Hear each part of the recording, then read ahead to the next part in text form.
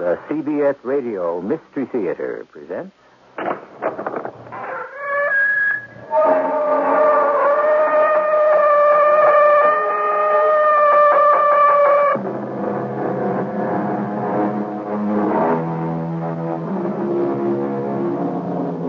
Come in. Welcome. I'm E.G. Marshall. Mr. Rudyard Kipling used to say, "The toad beneath the harrow knows exactly where each tooth point goes. The butterfly upon the road preaches contentment to that toad." It's remarkable, isn't it? How other people's sorrows are always so bearable. Other people's sorrows. What would we do without them? Occasionally. But, Rudy, they'll kill me. They wouldn't dare. For the kind of money I owe them, they'll dare anything. You've got to help me. All right, I will help you. You'll give me the money then? I'll help you to help yourself. How? We'll go to the police. No. It's the only way. How long do you think I'll live afterwards?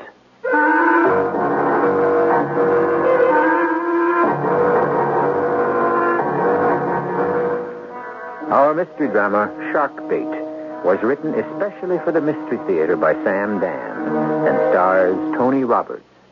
It is sponsored in part by True Value Hardware Stores and Buick Motor Division. I'll be back shortly with Act One.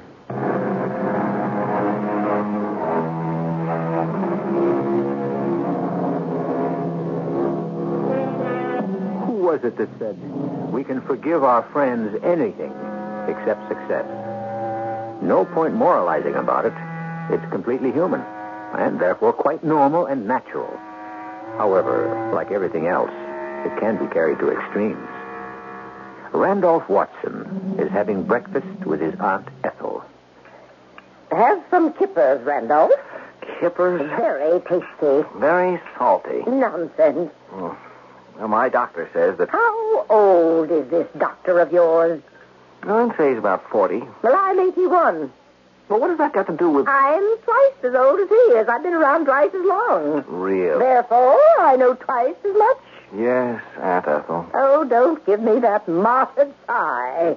Just to say, I've got to humor this crazy old dame. How much longer can she live? Oh, why must you persist? Then I'll have all her money. I will live a long, long time because I do not listen to doctors. Now, if you would just eat a hearty breakfast... Oh, please, Aunt Ethel. I just want some coffee. Oh, Randolph, you always were a picky eater. That's your trouble. Now, when you were just children, you and your brother Rudolph, I knew from the start which one of you would be a success. Go on, ask me how I knew. You've told me at least... I knew because Rudolph had gusto. He did everything with gusto. He would eat with gusto. Yes, Aunt He Ethel. is what my grandfather would call a two-handed trencherman. Now, you show me another fellow who sits down to the table, tucks his napkin under his chin, rubs his hands, smacks his lips, picks up his knife and fork, and gets to work. Yes, I know, Aunt Ethel, I know. Oh, yes, indeed, heaps his plate. Nothing of a hoot in a rainbow for calories, cholesterol, vitamins, minerals, carbohydrates. May I be excused, Aunt Ethel? I have an appointment. With a young lady, I hope. At 8 in the morning? Well, why not? Why not? That's what you need, Randolph. A handsome young woman. A high-spirited, rollicking... Aunt Ethel, I have a business appointment. Indeed. And who proposes to swindle you this time? Oh, now... What oceanfront property is for sale in Iowa? You have no right... As for the 4 bridges that span the East River in New York, they are municipal property and therefore not subject to sale. Oh, this is monstrous of you. Aunt Ethel, I'm meeting about a solid, sound, and substantial proposition. All of them were, Randolph. This investment is surprisingly small. The answer is no. But, Aunt Ethel... If I give you any substantial sums of money while I am alive, I shall only impoverish both of us. You must wait until I am decently dead. Then you can speedily squander every last penny. Well, look at all the money you gave Rudolph. And look how constructively he has employed it. Everything Rudolph touches turns to gold. No, Rudolph. All I hear is Rudolph. You will have to get by on your allowance. But I can't live on my... You could always get a job, you know. Well, that wouldn't be fair. Oh, and why not? Oh, well, don't you see? I shall one day come into a fortune. Now, that's true, isn't it? Oh, where is all this taking us, Randolph? Well, I won't need the money I earn, and therefore I should be depriving someone who does of the opportunity. We'll deprive him. Oh, but Aunt Ethel, this particular proposition... No. I really need the money. You have an allowance. Allowance? A child has an allowance. Of course. I'm in debt. I shouldn't be surprised. And these people, they want their money. They have every right to be paid. You don't understand. What is there to understand? You have debts, and therefore you have debtors. But you have a source of income, an allowance. Sit down with these people and work out a reasonable solution. Oh, but these are not reasonable people. Then you should have had nothing to do with them in the first place. And that will have to be my final word on the subject. That's my Aunt Ethel. A hateful, horrid woman. Doesn't she understand it cannot be her final word? Has she never met people like Louis? Of course not. How could she? Louis and his kind form part of a subculture. A man of few words, but each is measured and, oh, so meaningful. Louis, I came as soon as I got your message. The dough. Well, there's a difficulty. Bad. I don't have it. Worse. Maybe we could arrange something. Wait. And with that, he walked away from the bar.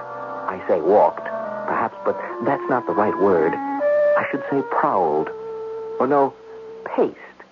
Yes, paced. You know, with that nervous tread that characterizes the movement of a bear. A huge Alaskan brown bear, one of the most fearsome animals alive. He went to make a telephone call. Within a minute or two, he was back. I tried to read his face, but nothing was written on it. Or perhaps everything was written on it. Let's go. Let's go? Well, where? The boss. The boss? What do you mean, the boss? The boss. The boss. It had an ominous ring to it. I knew I was in the hands of questionable gentlemen, but the boss. Visions of beady-eyed, tight-lipped, paunchy people in expensive but vulgar suits who dispensed rough justice flashed through my brain. However, Louis conducted me to a somewhat nondescript commercial building.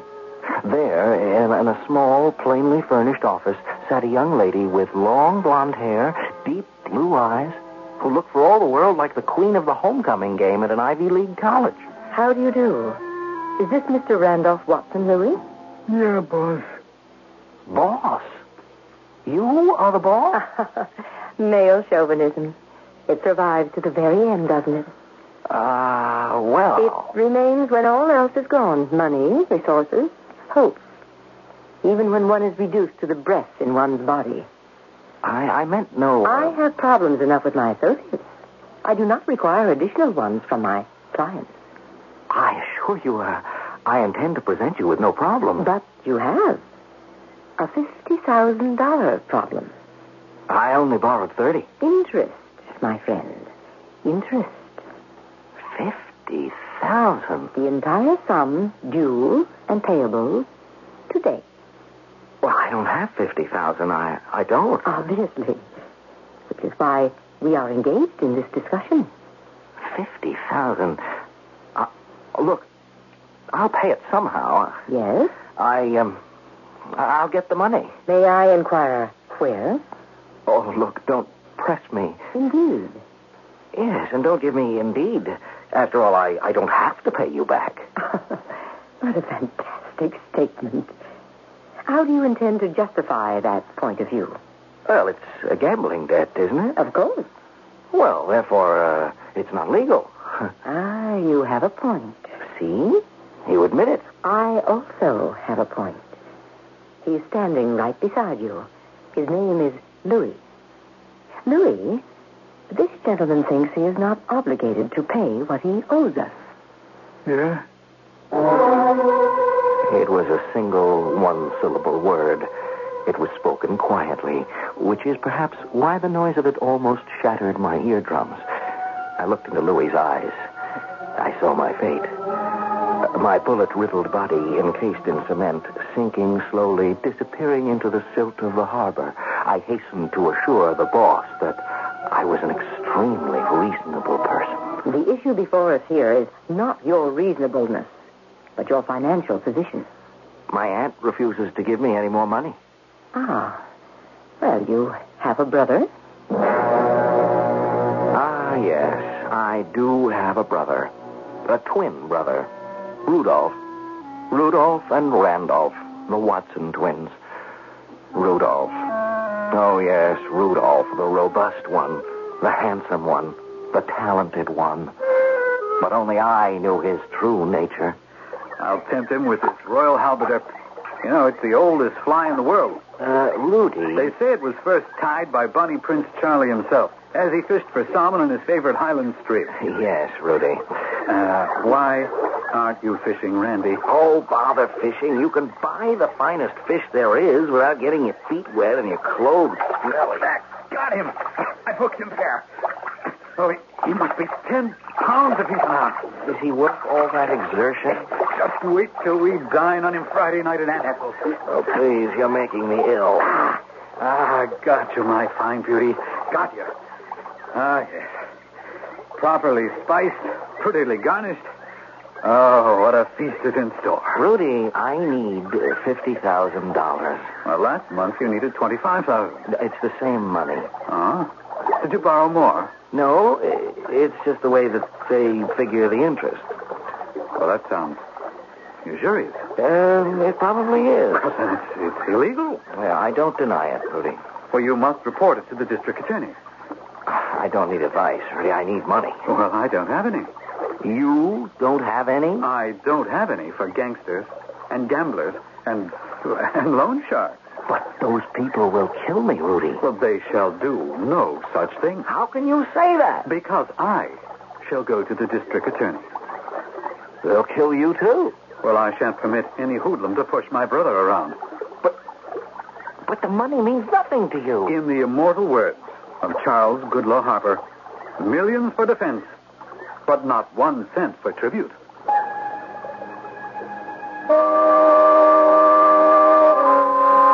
And then I saw it. I saw the whole thing. My brother had just suggested how I could pay off the boss and have a fortune for myself besides. Of course, someone would have to die. But as long as that someone wouldn't be me, what difference would it make in the cosmic scheme of things? Who can answer such a question? Who really knows anything at all about the cosmic scheme of things? Or indeed, if such a scheme even exists? Well, it appears that we're dealing with the oldest of all recorded crimes, fratricide, or the prospect of it, at any rate. We'll see how things go when I return shortly with Act 2.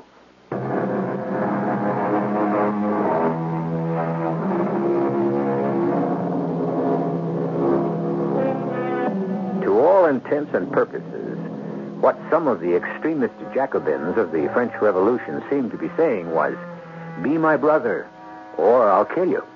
And here, several centuries later, we have Randolph Watson reversing the situation. What Randolph seems to be saying, as far as his twin Rudolph is concerned, is, "Because you're my brother, I shall kill you." Dangerous times indeed. Randy, I say go to the police. It's your duty as a citizen. And what about your duty to help your brother? I am helping you, but in the right way. Well, the simplest way would be for you to write me a check. Well, then I would be an accessory. Accessory to what? I would be helping to nourish the lawlessness that flourishes all around us. No. If you refuse to go to the police, then I shall. Ah, yes. The plan was taking shape. He would go to the police today when he returned to the city. Then, 4 nights later, on Friday, we would be at Aunt Ethel's for dinner. For one of those atrocious gourmet meals which Rudy insisted on preparing. Oh, it's you. Yes. May I come in, boss? You said you wished to go home in order to review your options. Yes. I've worked out a plan which shall enable me to discharge my debt. In full? In full. When? Soon. Soon is a rather vague and uncertain concept. Well, I expect a particular event to transpire this coming Friday night. What sort of event? Let us say one that shall mark a dramatic upturn in my fortunes. Hopefully. I must say, however, that our mutual friend Louis is becoming somewhat restive. Wait, you can get him to wait until Friday night, can't you? Barely, Mr. Watson. Just barely. I may have to call on you for some assistance. That's what we're here for, Mr. Watson. I intend to commit murder. That is a rather risky undertaking. Well, if I can eliminate my aunt and my brother... But won't you be suspected? Well, not if I succeed in throwing enough suspicion on my brother. Continue. I need some poison. Now, how could I, as a law-abiding citizen, obtain poison without arousing suspicion? When and how do you plan to use it? At dinner Friday night. Rudolph is preparing it. How do you intend to feed the poison to the right people? Well, it has to do with my knowledge of everyone's eating habits.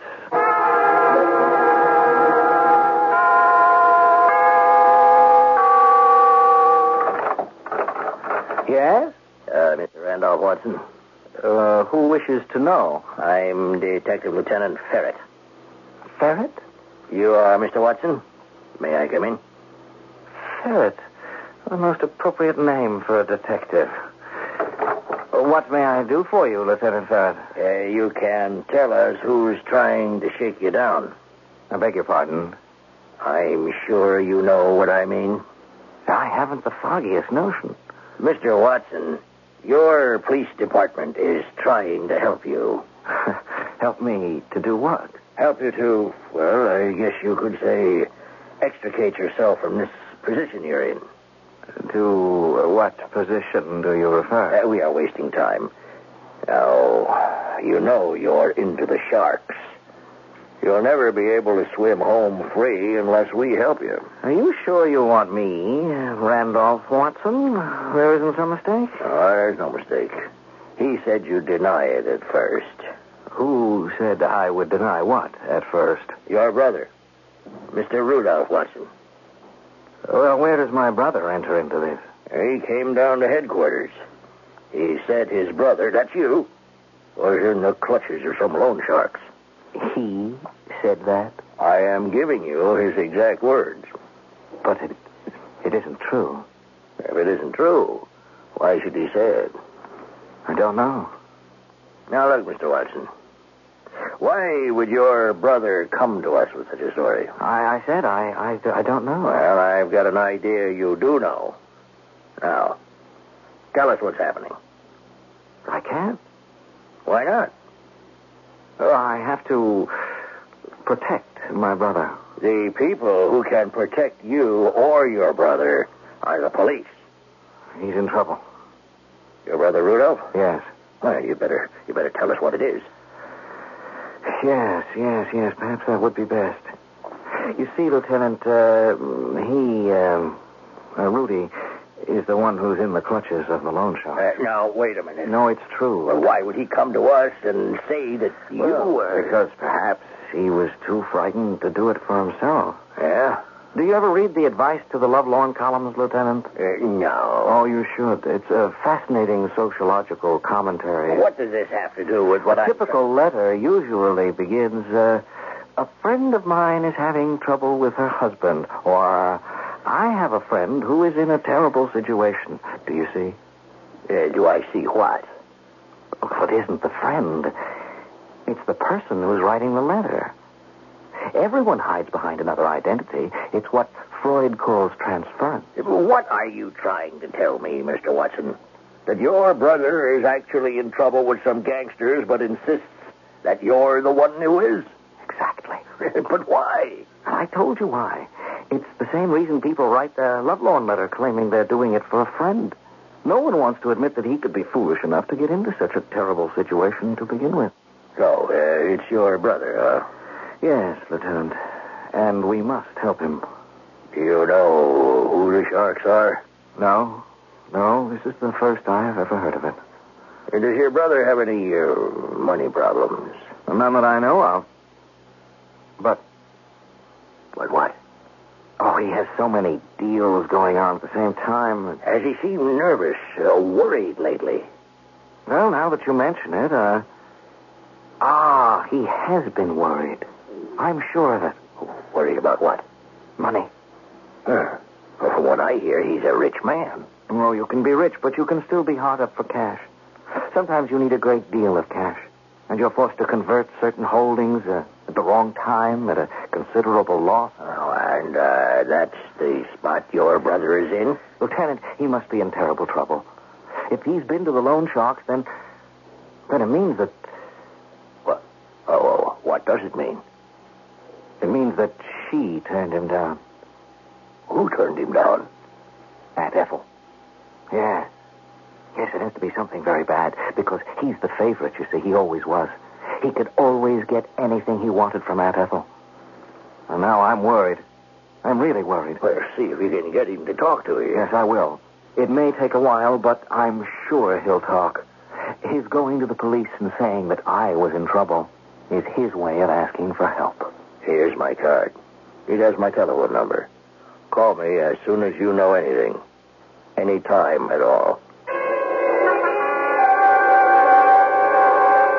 Yes, Mr. Watson.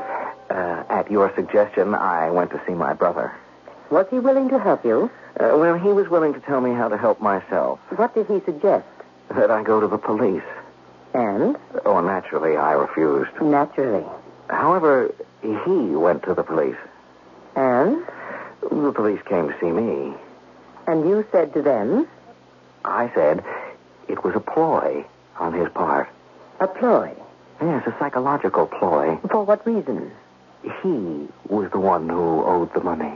Oh. It would be good for me if the police could be completely convinced of that. How would that be good for me? It would set in motion a chain of events that could enable me to pay off my debt. What is it you want me to do? It would require the services of Louis. My brother Rudolph, the master fisherman. He had no way of knowing or even suspecting, but he was about to become a fish himself. He was lunching at his club, as usual, the following afternoon. Suddenly, a tall, heavy man entered. You, I beg your pardon. listen. What do you want? Pay up. I beg your pardon. What are you talking about? This.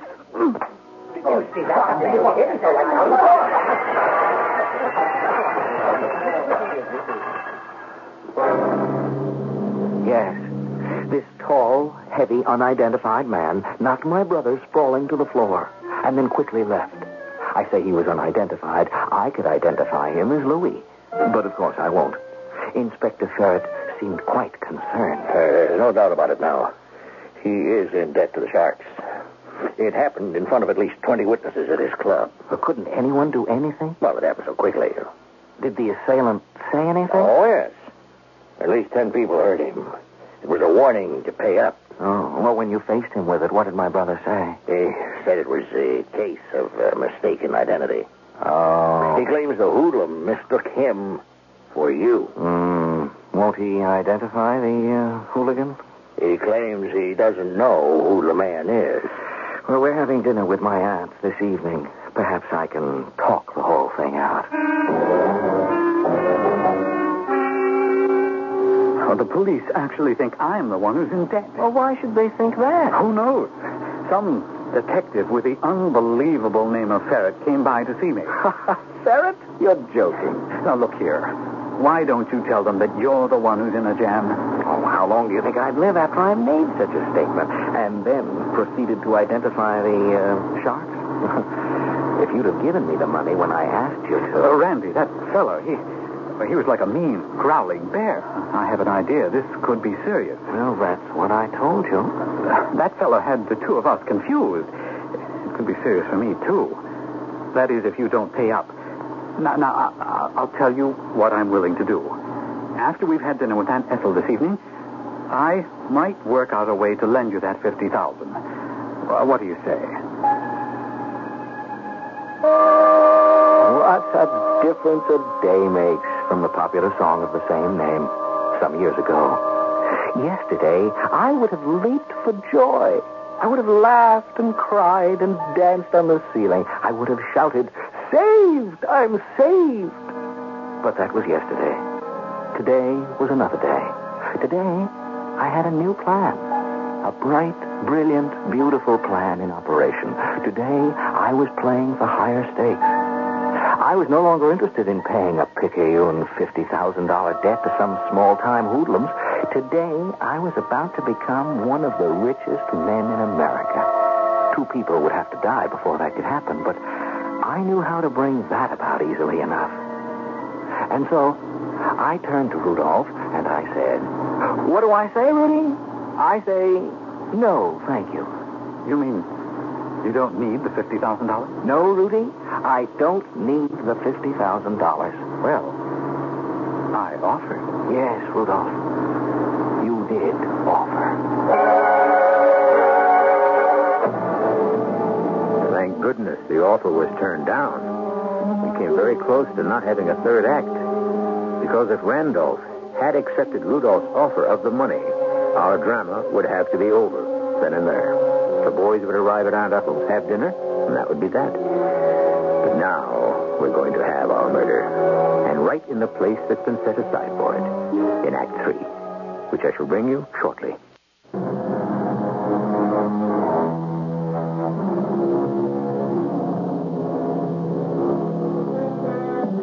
Who was it that said, "Subdue your appetite, and you've conquered human nature"?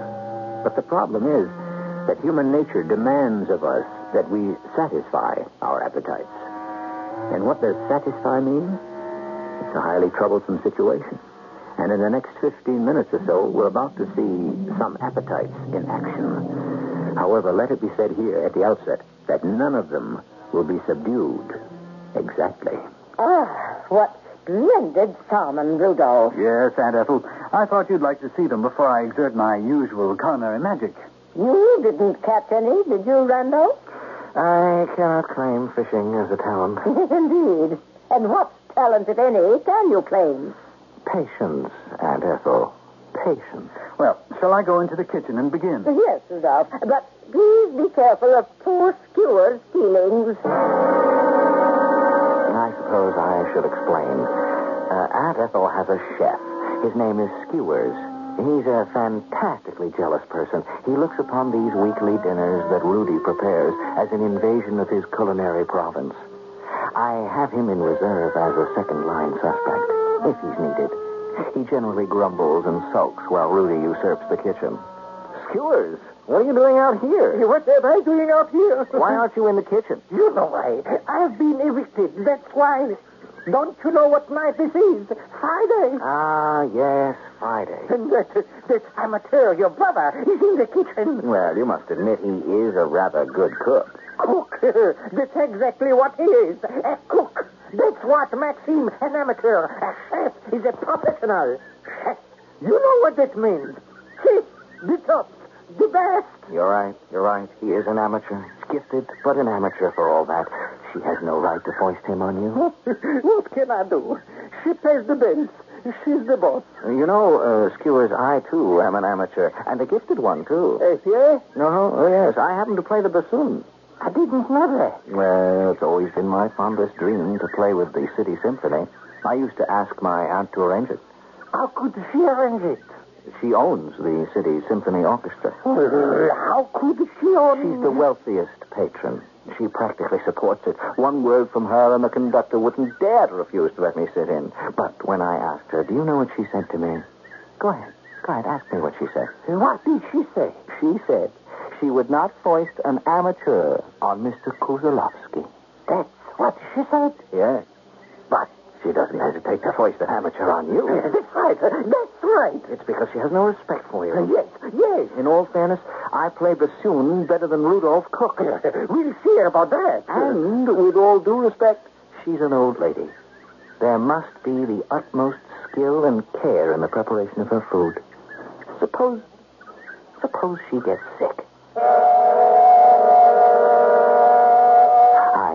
helped him work up a fine head of steam, and pointed him toward my Aunt Ethel. You could hear the fireworks all over the house.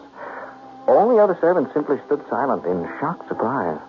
They'd remember this later, when the police would ask questions. I've been banished to Thornhouse. Nonsense, Stewart. And your nephew Randolph is a better bassoon player. What are you saying? Yes, I notice you don't let him play in the kitchen. Now see here, Stewart. I am going to speak my piece and have my say. I want respect. But I do give you respect, Stewart. Rudolph does not know how to cook. Oh, now, Rudolph is a splendid cook. He's an amateur.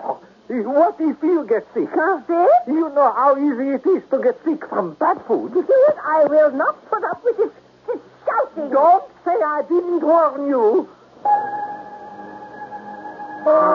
Yes.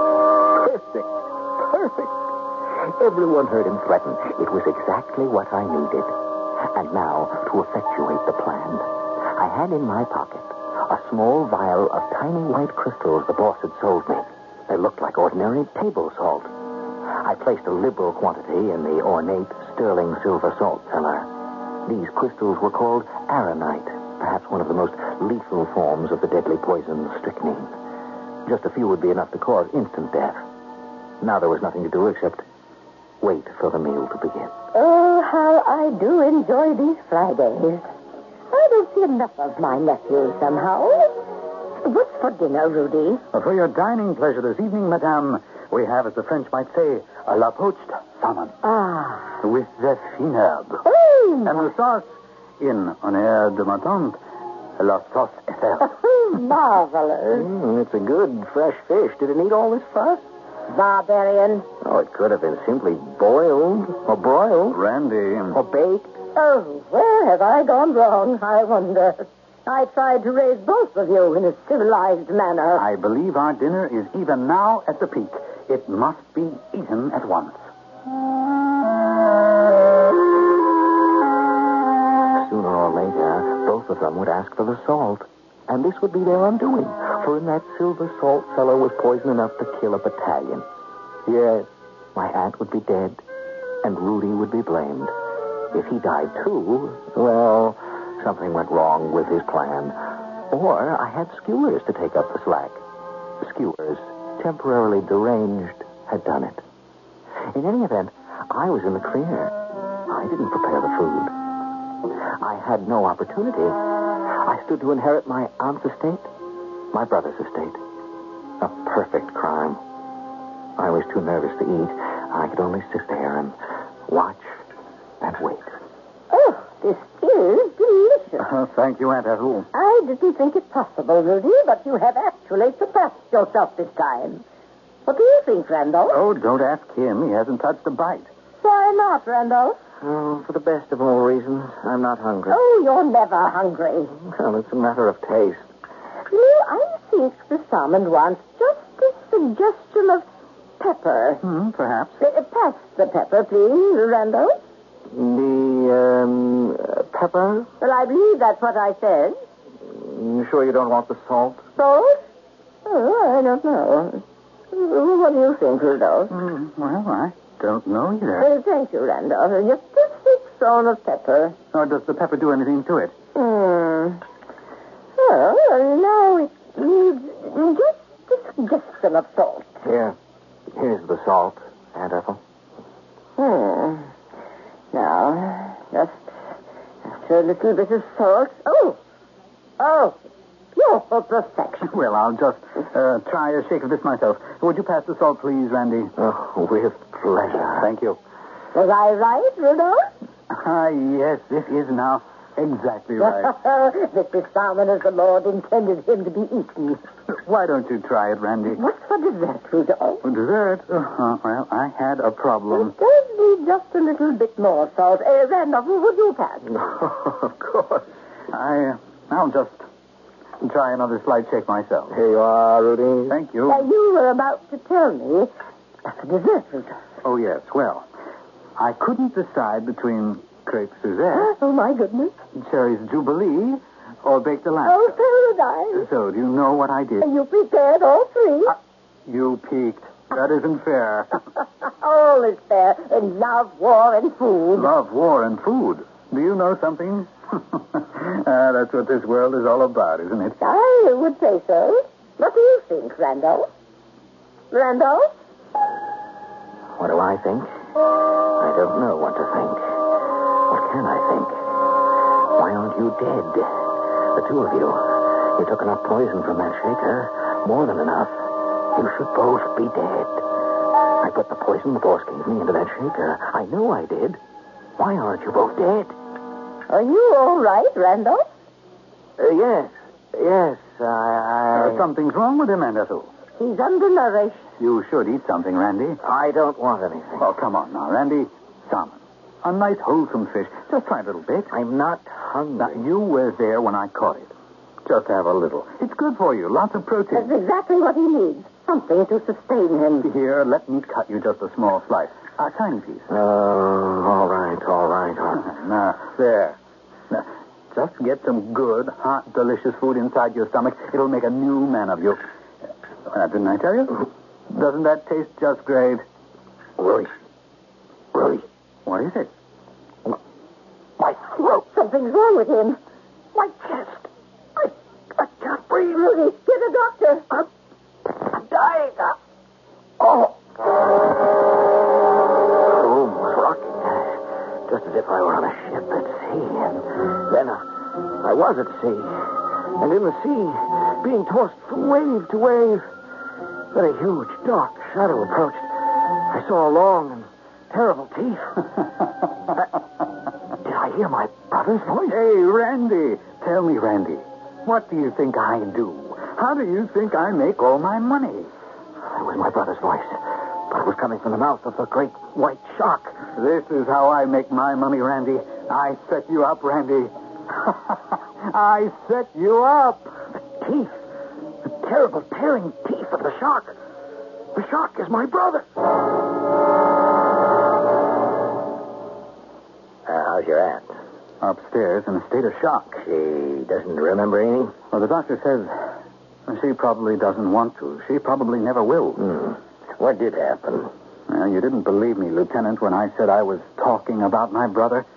You thought I was the one in trouble, but, oh, dear, he was desperate. Actually, what happened? Well, somehow, he succeeded in poisoning a piece of the fish. He figured, since I prepared it, I would be blamed. I would be found guilty of my aunt's death.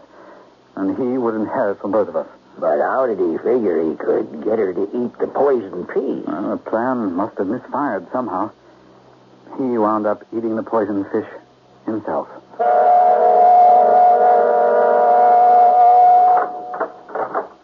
Hello, Rudy, baby. Hello, boss.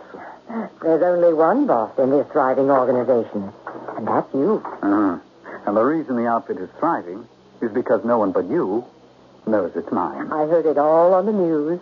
It went beautifully. Now, what kind of crystals did you give my brother? Just salt. Ordinary salt.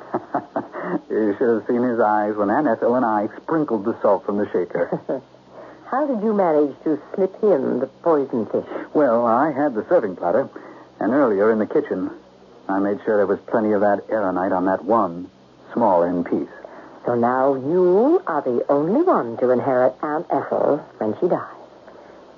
As long as your brother was the fall guy, why didn't you get rid of Aunt Ethel also? Oh, I couldn't do that. Why not? Well, for one thing, she's the only one who really enjoys me.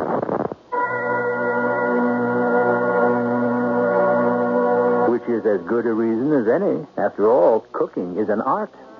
As a matter of fact, as the great master cook of all time, the Chevalier Savant, said, anyone can be a roaster of meat, but only an artist can hope to be a cook. Well, I've cooked up one or two things we can discuss shortly.